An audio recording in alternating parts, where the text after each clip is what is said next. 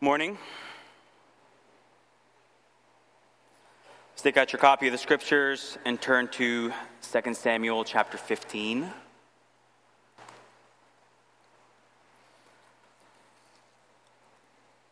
We at First Baptist Church have been working our way through the book of 2 Samuel, and today we pick it right up in the middle of this chapters-long drama happening in David's family that's about to turn the whole nation on its head. Let me remind you of the backstory real quick. All of this really starts with David's sin, his adultery, his murder. God's promise that as a result of that sin, the sword shall never depart from your house.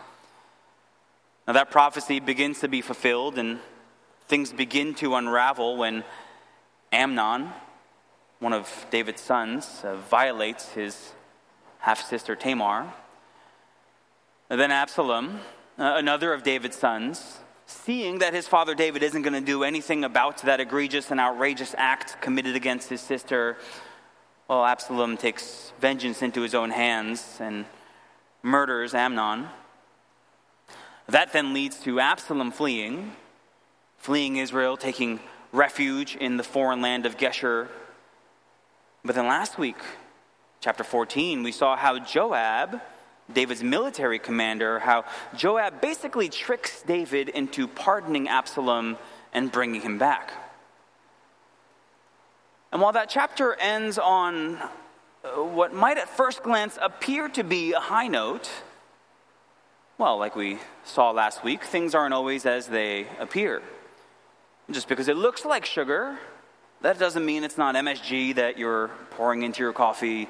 And just because it looks like true reconciliation, that doesn't mean there's not some serious hostility and tension still in the relationship. Sure, Absalom might have bowed before his father. Sure, David might have kissed his son. But there's no humility, no contrition, no repentance, no forgiveness, and none of the underlying issues are addressed. This is not genuine reconciliation at all.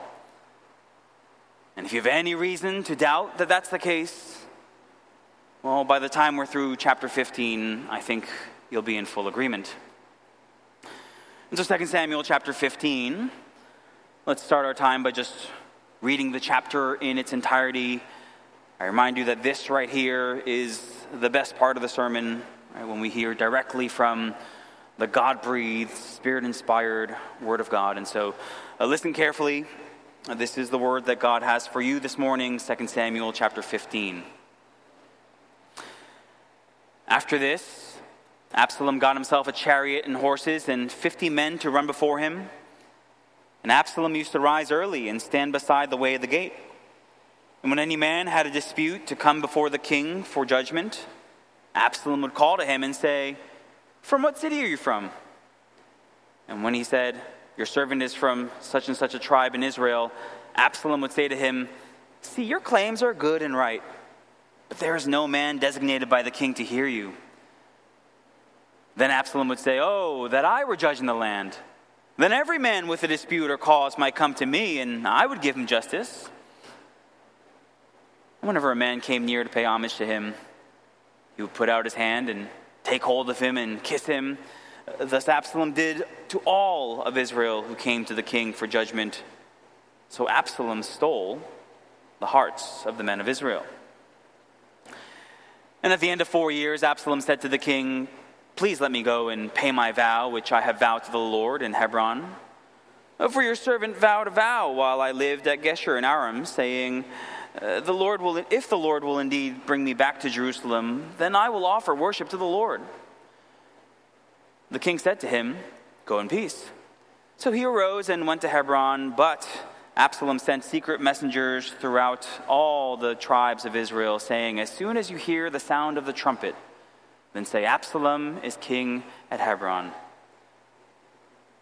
With Absalom went 200 men from Jerusalem, who were invited guests, and they went in their innocence and knew nothing. And while Absalom was offering the sacrifices, he sent for Ahithophel, the Gilonite, David's counselor from his city Gilo. And the conspiracy grew strong. and the people with Absalom kept increasing. And a messenger came to David, saying, "The hearts of the men of Israel have gone after Absalom." Then David said to all his servants who were with him at Jerusalem, "Arise and let us flee, or else there will be no escape for us from Absalom. Go quickly, lest he overtake us quickly and bring down ruin on us and strike the city with the edge of the sword." And the king's servants said to the king, "Behold, your servants are ready to do whatever my lord the king decides." So the king went out, and all his household after him, and the king left 10 concubines to keep the house. And the king went out, and all the people after him, and they halted at the last house. And all his servants passed by him, and all the Cherethites, and all the Pelethites, and all the 600 Gittites who had followed him from Gath passed on before the king. Then the king said to Ittai the Gittite, "Why do you also go with us? Go back and stay with the king, for you are a foreigner and also an exile from your home. You came only yesterday, and shall I today make you wander about with us, since I go I know not where? Go back and take your brothers with you. May the Lord show steadfast love and faithfulness to you." But Ittai answered the king, "As the Lord lives, and as my lord the king lives, wherever my lord the king shall be, whether for death or for life, there also will your servant be." David said to Ittai, "Go then, pass on." So Ittai the Gittite passed on with all his men and all the little ones who were with him. All the land wept aloud as the people passed by, and the king crossed the brook Kidron, and all the people passed on toward the wilderness. And Abiathar came up, and behold, Zadok came also with all the Levites, bearing the ark of the covenant of God. And they set down the ark of God until the people had all passed out of the city. Then the king said to Zadok, "Carry the ark of God back into the city. If I find favor in the eyes of the Lord, he will bring me back and let me see both it and his dwelling place. But if he says, 'I have no pleasure in you,' behold, here I am. Let him do to me what seems good to him." The king also said to Zadok the priest, "Are you not a seer? Go back to the city in peace with your 2 sons, Ahimaaz your son, and Jonathan the son of Abiathar. See, I will wait at the fords of the wilderness until word comes from you to inform me." So Zadok and Abiathar carried the ark of God back to Jerusalem, and they remained there. But David went up the ascent of the Mount of Olives, weeping as he went, barefoot and with his head covered. And all the people who were with him covered their heads, and they went up weeping as they went. And it was told David, "Ahithophel is among the conspirators with Absalom." David said, "O Lord, please turn the counsel of Ahithophel into foolishness." While David was coming to the summit where God was worshipped, behold, Hushai the Archite came to meet him with his coat torn and dirt on his head. David said to him, "If you go on with me, you will be a burden to me. But if you return to the city and say to Absalom, 'I will be your servant, O king, as I have been your father's servant in time past, so now I will be your servant,' then you will defeat for me the counsel of Ahithophel. Are not Zadok and Abiathar the priests with you there? So whatever you hear from the king's house, tell it to Zadok and Abiathar the priests. Behold, their 2 sons are with them there, Ahimaaz, Zadok's son, and Jonathan, Abiathar's son. And by them you shall send to me everything you hear." So Hushai, David's friend, came into the city just as Absalom was entering Jerusalem. My brothers and sisters, this is the word of the Lord. 2 Samuel 15, you probably just noticed it from our initial reading. There is a lot going on there. So we're actually going to take 2 weeks to get through this chapter. Today, this morning, I want us to think through some of the many characters who appear in this chapter and specifically how they relate to King David. And then next week, Lord willing, we'll look at David's response to all this. How does the man after God's own heart respond to this incredible adversity? But for this morning, let's think about 4 other non-David characters in 2 Samuel 15, 2 of whom rebel against him, and 2 of whom aligned themselves with David in exile. 2 of whom commit some of the worst treachery imaginable and two of whom show some of the greatest loyalty. We've got two enemies and two friends. And so let's start with enemy number one. He is no stranger to us, and we've already talked about him at length. But here he is again, Absalom. Absalom, who, now that Amnon, the firstborn son of David, is dead, and remember, we never hear anything about the second-born son. He's presumably dead also. And so Absalom is the presumptive heir. He is the oldest remaining son of King David. And I remind you of how Absalom was described last week. Remember chapter 14, verse 25? How in all Israel there was no one so much to be praised for his handsome appearance as Absalom. From the sole of his foot to the crown of his head, there was no blemish in him, and how that description was stunningly similar to how King Saul was once described. Drawing our attention to the fact that Absalom would be like a second Saul, all about outward appearance, charisma, image, all style, but no substance. And we see evidence of that right from the get-go here in chapter 15. Look at verse 1. After this, Absalom got himself a chariot and horses and 50 men to run before him. Now, I have strong personal opinions about chariots and horses. Like, I'm just trying to enjoy a nice walk through Central Park without having to, it's like dodging landmines. But putting my personal opinions aside, consider that in the Old Testament, chariots are almost always presented negatively. Like that's the vehicle of choice for Israel's enemies. And even horses. Horses are also often presented negatively. Remember that one of the rules for the kings of Israel was that he was not to acquire many horses for himself. And so the scriptures present trusting in chariots and horses, where some people are going to do that. That's contradictory to trusting in the name of the Lord our God. For Absalom, I forget what the Bible says. This is all about showing off. Right? Do it for the gram. This is meant to be an impressive procession, right, in all the eyes of the people, turning heads. But it's also more than just a flashy choice in transportation. This right here, verse 1, marks the beginning of his rebellion against his father. Because by riding in a chariot, by being pulled by horses, with men running before him, Absalom is presenting himself as a king. He wants everybody to see him as a kingly figure, one to rival his father. As a matter of fact, years later, when Absalom's long dead, and another son of David, Adonijah tries to claim his father's throne, do you remember what he does to signal to the public that he is now declaring himself king? 1 Kings chapter 1. Now Adonijah, the son of Haggith, exalted himself, saying, I will be king. Okay, so Adonijah, what are you going to do? And he prepared for himself chariots and horsemen and 50 men to run before him. It's like chariots, horses, 50 men to run before. Like, where'd you get that idea? But this is exactly what Samuel once warned them about, isn't it? Many decades before. Remember 1 Samuel chapter 8?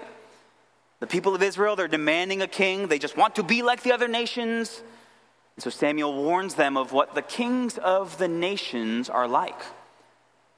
1 Samuel 8, Samuel told all the words of the Lord to the people who were asking for a king from him. He said, these will be the ways of the king who will reign over you. He will take your sons and appoint them to his chariots and to be his horsemen and to run before his chariots. And so Absalom then, he's not just declaring himself to be king, he's also demonstrating that he is a king of the nations. And going back to what ultimately happened in 1 Samuel chapter 8, That's what most of the Israelites have wanted all along. Enemy number one is Absalom. We're not done yet, because there's more to his rebellion and his sedition than just his unique means of transportation. No, he's got this brilliant scheme. Look at verses 2 through 6. Basically, he would wait by the city gates early in the morning. He would intercept those who were coming to King David for judgment on their cases. Because you see, back then, if you were an Israelite and your case was not rightly resolved at the lower levels, well, you could come and you could appeal to the king for justice. But Absalom would stop these people, and he would sweet talk them. And look at verse 3. Let's see, your claims are good and right. And just like that, right? The person desperately seeking justice would feel like, wow, Absalom, he gets me. Absalom cares about me. He listens. But, and here's the true wickedness of Absalom's plan, there is no man designated by the king to hear you. Oh, friend, you have a good case. You have a really good case, but it's just too bad. Too bad, because it's never going to get heard by the king. In Proverbs chapter 6, we're told of 6 things that the Lord hates, 7 that are an abomination to him. Here's the list. Haughty eyes, a lying tongue, hands that shed innocent blood, a heart that devises wicked plans, feet that make haste to run to evil, a false witness who breathes out lies, and one who sows discord among brothers. Interestingly enough, if you look at that list, you think about it, Absalom is 7 for 7. But here in particular, our attention is drawn to the last 2. First, he is a false witness who breathes out lies. Like, it's simply not true that there is no man designated by the king to hear you. How do we know that? Well, remember the previous chapter, chapter 14, the woman of Tekoa. She is a nobody widow with no social standing, and she's got a made-up case. And even she gets a hearing one-on-one with the king. What do you mean? There's no man designated by the king to hear you. But second, he is also one who sows discord among brothers. In this case, the brothers of an entire nation. Like, that's why he's doing this. He's trying to undermine, usurp his father's authority. He's trying to spread dissatisfaction and dissension within the current regime. You see that clearly in verse 4. Oh, that I were judge in the land. Then every man with a dispute or cause might come to me, and I would give him justice. Implying 2 things. Number 1, David is doing a really horrible job as king. But also number 2, I would be so much better. Thus Absalom did to all of Israel who came to the king for judgment. And so, verse 6, we're not surprised to read that Absalom stole the hearts of the men of Israel. This is terrible. This is an abomination to God. But it's also an absolutely brilliant scheme. Because Absalom knows that the people love him. For the same reason that their grandfathers once loved King Saul. Because he just looks like a king. And Absalom knows that if he openly campaigns against his father, well, one way or another, it's going to get shut down. But if he does it like this, very subtly, kind of under the radar, and never openly campaigning against David, but quietly subverting his authority and kind of sneakily impugning his reputation while exalting his own, like he can begin to plant the seeds of rebellion that would one day mature into an all-out coup. So just like Absalom once patiently waited, right, 2 full years for just the right moment to kill his brother Amnon, so now he patiently waits 4 full years for just the right moment to overthrow his father.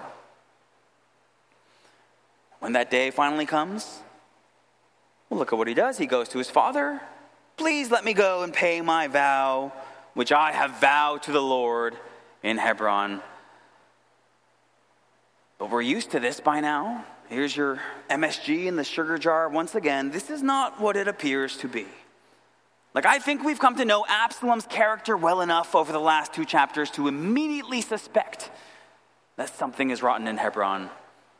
Now, this trip is not about going home to worship. Because you see, Hebron's not just Absalom's birthplace. It's also where David was once declared king. But David, see, he's got no idea. And so in a little twist of irony, look at his last words to his son who's about to declare war on him. He tells him, go in peace. So Absalom goes to Hebron, and just like we suspected, he is up to no good. Gets that Edwin Diaz entrance music going. There's 5 of you who get that reference, right? As soon as you hear the sound of the trumpet, then say Absalom is king at Hebron. Well, he has essentially declared war on his father. But here's again the brilliance of Absalom. He's no dummy. Verse 11, he brings with him 200 men from Jerusalem as invited guests. Presumably really important people, like a who's who of the king's court. He invites them with him. They go in their innocence. They know nothing. But to the outside eyes who are seeing all this happen, wow, Absalom just declared himself king, and 200 of David's top officials are endorsing him. This is brilliant, but once again, things are not always as they seem. But combine that appearance of endorsement with the years of discontent that he's diligently sowed, and combine that with the fact that he just looks like a king. And it's no surprise that the bandwagon gets full really quickly. Verse 12, the conspiracy grew strong, and the people with Absalom kept increasing. And so David, King David, is forced to flee Jerusalem and go into exile. Enemy number 1 is Absalom, the mutinous, the seditious rebel who is wildly successful in sowing discord among the people. But you see, I want you to notice this. That sin, sowing discord, it's hardly unique to Absalom in the scriptures. It's basically what the serpent did in the garden. Come on, Eve, did God actually say, no, you really believe, you will not surely die. He's lying to you. He doesn't want what's good for you. And it's the same sin that centuries and centuries later, the false teachers at Corinth were doing the same thing, sowing discord in the church. The Apostle Paul, come on, you don't want to follow him. His letters are weighty and strong, but his bodily presence is weak, and his speech is of no account. It's all over the scriptures, and friends, the sheer prevalence of this particular brand of sin in the scriptures, that ought to warn us of how easily susceptible our own sinful hearts can be. You know what I'm talking about. The kind of passing derogatory comments about that sister that are intended to smear her reputation. That's sowing discord. Or participating in gossip about that brother that only serves to tear down. Again, that's Absalom's sin. About those seemingly innocent complaints about this or that, whether it's at your job or in your family or in your church. Oh, that's terrible. Oh, but if I were in charge, then fill in the blank. Enemy number 1 is Absalom. But let's not forget the worst part of this enemy. It's not how sneaky he is. It's not how patiently he waits for his opportunity. Really, it has nothing to do with his methods at all. Now, the worst part, at least for David, is that this is his own son. His beloved son, Absalom, has now become his greatest enemy. This is not Goliath, the feared Philistine warrior. This is not the Ammonites. This is not the Syrians. This is not the Edomites, their mighty armies. No, this is the little boy that he used to take to the park to play catch. Surely there's few things that could be more painful for a man to endure than to be betrayed by his very own son. Enemy number one, Absalom. But this chapter isn't only about enemies, and we can thank God for that. Let's look now at friend number one. Friend number one is Ittai the Gittite. So as David and those who are fleeing with him, as they're leaving Jerusalem, David notices one man in particular passing before him, and it's this man, Ittai the Gittite. And the fact that he's called the Gittite not only makes his full name sound really cool, but it also tells us that he's originally from Gath. He is a Philistine by birth, but that's basically all we know about him. But it says Ittai passes before him. They're heading out of Jerusalem. David gives him an out. Listen, Ittai, you don't have to come with us. You're new here. You came only yesterday, and I think we're supposed to understand that figuratively, but you get the point. He hasn't been with David for a really long time. David's now heading into exile to I know not where. Like he's going to be a sojourner. Like I totally get it if you want to go back. And so this is in essence the test of Ittai's loyalty. Is this guy really with me? Or is he just leaving Jerusalem because he feels like he has to? And so David gives him an out. And look carefully at what David, King David, I'll remind you, what David says to Ittai in verse 19. He says, go back and stay with the king. Referring not to himself, but to self-proclaimed King Absalom. Basically, if you think Absalom is the real king, you can go back. You can serve him. I won't be mad. But then in words that strikingly resemble those of David's own great-grandmother, look at Ittai's response. As the Lord lives, and as my Lord the King lives, wherever my Lord the King shall be, whether for death or for life, there also will your servant be. You see, Ruth's words, Ruth, for where you go, I will go. Where you lodge, I will lodge. Your people will be my people, and your God, my God. Well, her words are better known, but Ittai's words here are no less loyal. And as proof, he takes his whole family with him, and they follow David into exile. Surely going back to Absalom would have been more pragmatic and practical in many ways. But Ittai, he is no opportunist. No, he's as loyal as they come. And so he casts his lot with the exiles. He heads out with David into the wilderness. Friend number one is Ittai. What a friend indeed. And there is a friend who sticks closer than a brother, and for David, it's Ittai the Gittite. Remember, David's coming off what might just be the most painful kind of betrayal possible, like his very own son has just become his enemy, stabbed him in the back, and so we can only imagine how refreshing it would have been for David. Like as he's fleeing from the treachery of his new enemy, to see here the loyalty of his new friend. Friend number one is Ittai.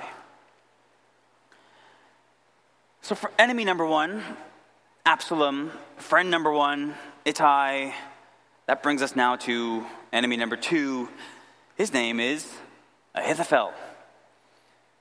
Now, technically, we're going a little bit out of order here because we actually met him back in verse 12. And while Absalom was offering the sacrifices, he sent for Ahithophel the Gilonite, David's counselor from his city, Gilo. And so we learned there that Ahithophel was David's counselor. He was a trusted, intimate friend, one who would give wisdom on anything and everything. Now let's cheat a bit. Let's look ahead to the next chapter, chapter 16. Because look at what it says there about the kind of counselor that Ahithophel was. 2 Samuel 16:23. Now in those days, the counsel that Ahithophel gave was as if one consulted the word of God. So was all the counsel of Ahithophel esteemed, both by David and by Absalom. This guy sounds like exactly the kind of counselor you want to be your friend. Now, while it's somewhat unclear at the beginning of the chapter where his allegiances lie, well, by the end of the chapter, we're left with no doubt. Because look at verse 31. It was told David, Ahithophel is among the conspirators with Absalom. And so Ahithophel, once trusted by David, one of David's inner circle as one of his most esteemed counselors, once his close friend, well, Ahithophel has now made himself David's enemy. And so many Bible scholars think that David's referring to Ahithophel in Psalm 41, when he writes, even my close friend in whom I trusted, who ate my bread, has lifted his heel against me. First Absalom, right? Now Ahithophel, right? When it rains, it pours. Maybe it doesn't hurt as bad as having your own son betray you, but having a close friend like that in whom you trusted betray you, well, that's not all that much better. Enemy number 2 is Ahithophel. Here's the thing about Ahithophel's betrayal. You see, it's a little more complicated than Ahithophel just deciding to jump on the Absalom bandwagon, like just trying to secure himself a place in the new regime. No, it's also very personal for Ahithophel the Gilonite. Because although this is the first time that we're meeting Ahithophel here in chapter 15, it's not the first time we're meeting his family. Because you see, Ahithophel the Gilonite had a son, and 2 Samuel 23:34 tells us the name of this son was Eliam, the son of Ahithophel the Gilonite. And Eliam, the son of Ahithophel the Gilonite, well, he had a daughter, a young woman that we're actually quite familiar with. 2 Samuel 11:3. David sent and inquired about the woman. And one said, is not this Bathsheba the daughter of Eliam? Yeah, that's right. Ahithophel is Bathsheba's grandfather. And so it wasn't just anybody's granddaughter that David took for himself. It wasn't just anybody's grandson-in-law that David killed. It was that of his trusted counselor, his close friend. And so in that sense, well, yes, this is another treacherous betrayal of David, where a friend tragically becomes an enemy overnight, but it's also very much David reaping what he sowed. Just a natural consequence of his sin. The chickens are coming home to roost. And as a result, David loses not only a close friend, but he also loses an esteemed counselor. Enemy number 2 is Ahithophel. Enemy number 1, Absalom. Friend number 1, Ittai the Gittite. Enemy number 2, Ahithophel. Quite frankly, right, you got Absalom, his charisma. You've got Ahithophel, his brains. We wouldn't blame David for thinking, wow, my enemies not only outnumber, but also overpower my friends. And so in what seems like a hopeless situation, All David can do when he hears about Ahithophel's defection is just mutter this short prayer, "Oh Lord, please turn the counsel of Ahithophel into foolishness." And we're going to see how God answers that prayer in the chapters to come. But his most immediate answer to that prayer, the counter to enemy number 2, Ahithophel, well, it's friend number 2, Hushai the Archite. Verse 32, "Behold, Hushai the Archite came to meet him with his coat torn and dirt on his head." It's just when great counselor, a wise advisor, betrays him as an enemy, well, wouldn't you know it? God sends a great counselor and a wise advisor to now be his friend. Hushai is an answer to prayer. And Hushai is an answer to prayer through whom God opens David's eyes to show him what he would later show to Elisha and his servant, that those who are with us are much more than those who are with them. Now, Hushai is going to play a vital role in the chapters to come. He essentially goes undercover like Black Ops here, and he infiltrates as a mole Absalom's close circle, and he sabotages Ahithophel's counsel. We're going to get to that, though, when we get to that. For now, I just want you to consider, once again, the grace, the kindness of God to his child, David.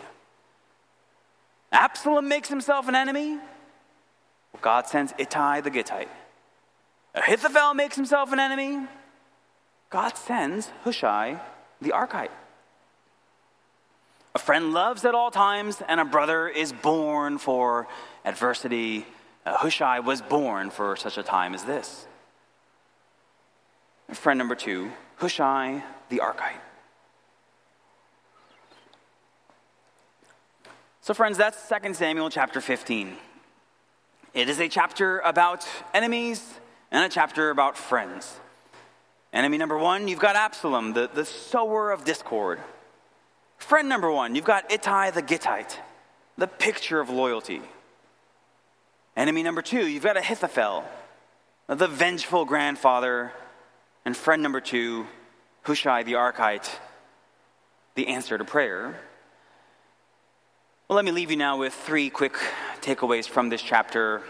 3 ways in which we can apply elements of this story to our lives. Takeaway number 1 is to be thankful to God for loyal friends.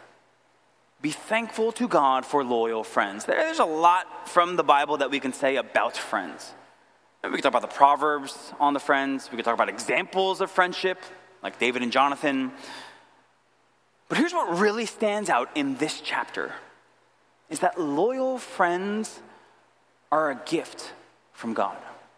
Loyal friends are a gift from God. Every good and perfect gift is from above, and loyal friends are certainly no exception.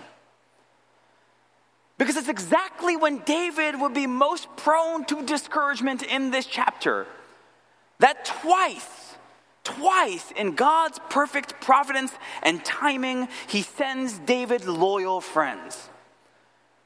David is fleeing from his rebellious son, Absalom. That's when God sends him Ittai the Gittite. And it's as David learns about the defection of his treacherous son, treacherous friend Ahithophel, that's when God sends him Hushai the Archite. Like, did you notice that both of these guys basically come out of nowhere? Ittai, like David even says to him, "You just showed up yesterday. I don't know you. Where'd you come from?" But Ittai the Gittite is a loyal friend. And Hushai, like, where'd this guy come from? He just happens to be walking around on the Mount of Olives and just happens to run into David at exactly that time? It couldn't be more clear. God, in his sovereign providence, sent those 2 loyal friends to David. Takeaway number 1, be thankful to God for loyal friends. Brothers and sisters, I wonder if you've seen a similar kindness work out in your own life. Maybe there was a particularly discouraging season of your walk, one in which you were very low and weak, but God sent you a good, faithful, loyal friend who helped you to get through that. Like, even though they came only yesterday, God sent you and Ittai the Gittite to walk together with you through that season. Or maybe it was precisely as you were experiencing betrayal from a once close friend that God answered your prayer for healing by sending you a Hushai the Archite. Or maybe it's a different situation altogether, but God's good providence in sending you that friend that loves at all times, who sticks closer than a brother, well, it's still undeniably clear. Whatever it is, takeaway number one, we ought to be thankful to God for loyal friends. Takeaway number two, don't put your ultimate trust in loyal friends. Now, this takeaway is not in contradiction to the first. Rather, it helps us to frame the first rightly, view the first rightly, because it reminds us that even the closest and most loyal of friends are still fallen people. Sinners who are, apart from the grace of God, still very capable of all kinds of treachery and disloyalty. Because here's the thing. If you had asked David back in, 2 Samuel chapter 9 or something like that, if you told him then that he ought to be thankful to God for loyal friends, he probably is not going too far down the list before he gives thanks for Ahithophel. Thank you, God, for giving me a friend like Ahithophel, my dear friend, an awesome counselor. Oh, the wisdom that he gives, it's so good. It's like hearing from you. Thank you, Lord, for Ahithophel, my friend. So we're reminded, once again, Psalm 146, to put not our trust in princes, in a son of man in whom there is no salvation. When his breath departs, he returns to the earth. On that very day, his plans perish. And so, yes, we ought to be thankful to God for loyal friends. We ought to love our loyal friends. We ought to be loyal to our loyal friends.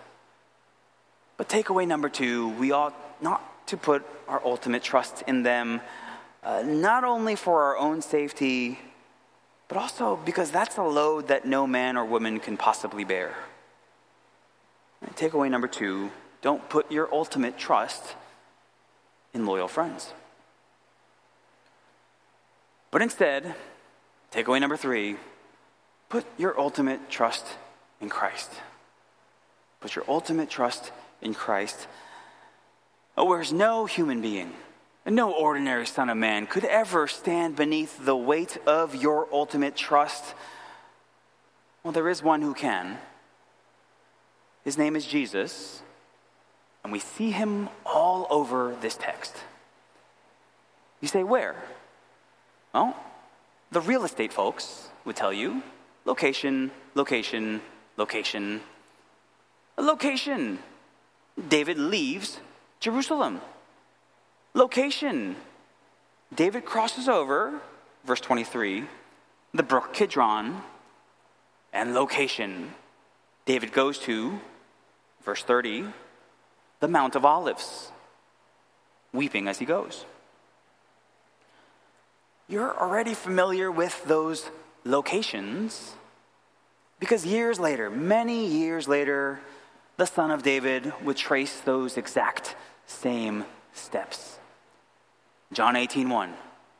When Jesus had spoken these words, he went out with his disciples across the brook Kidron, where there was a garden, which he and his disciples entered. He crosses the brook Kidron, and at the base of the Mount of Olives, he finds the Garden of Gethsemane, where he too would weep. he too would weep because he was a man of sorrows and acquainted with grief, even as David was in this chapter. And he too was betrayed by someone in his closest inner circle. You see, if Psalm 41:9 is about Ahithophel, like I posited earlier, well, Jesus sees that connection between him and David. That connection between Ahithophel and Judas, because this is what he says in John 13 about Judas. But the scripture will be fulfilled. He who ate my bread has lifted his heel against me. That's Psalm 141:9. And so there's many similarities between David and the son of David. Betrayed by a close friend, leaving Jerusalem, crossing the brook Kidron, weeping at the Mount of Olives. But of course, there's one huge difference. David was a sinner.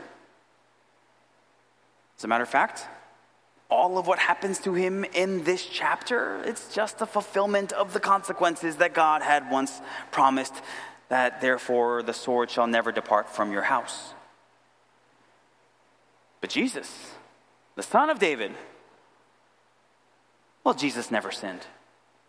He was holy, innocent, unstained, separated from sinners. And so the sorrow and the agony and the suffering that he would endure, leaving Jerusalem, crossing the brook Kidron, at the Mount of Olives in Gethsemane, and of course the arrest and the trial and the crucifixion that was to follow, well, all of that was not for his own sins, but for those of sinners like us.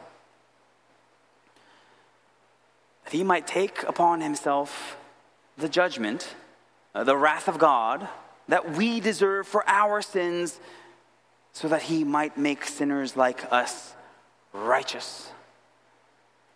So that if we would trust in him, if we would repent and turn from our sin and trust him and him alone for our salvation, that we too might be saved.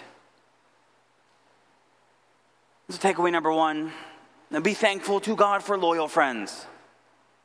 But takeaway number two, don't put your ultimate trust in loyal friends. But takeaway number three, there is a friend in whom we can put our ultimate trust. A friend of sinners, one who stands to save you today. What a friend we have in Jesus, all our sins and griefs to bear. Father, we thank you for Jesus. We thank you for how this chapter so clearly points us to him. Father, we pray that we would find him to be a friend of sinners, and that we would place our full trust in him and him alone. Father, we ask this in Christ's name. Amen.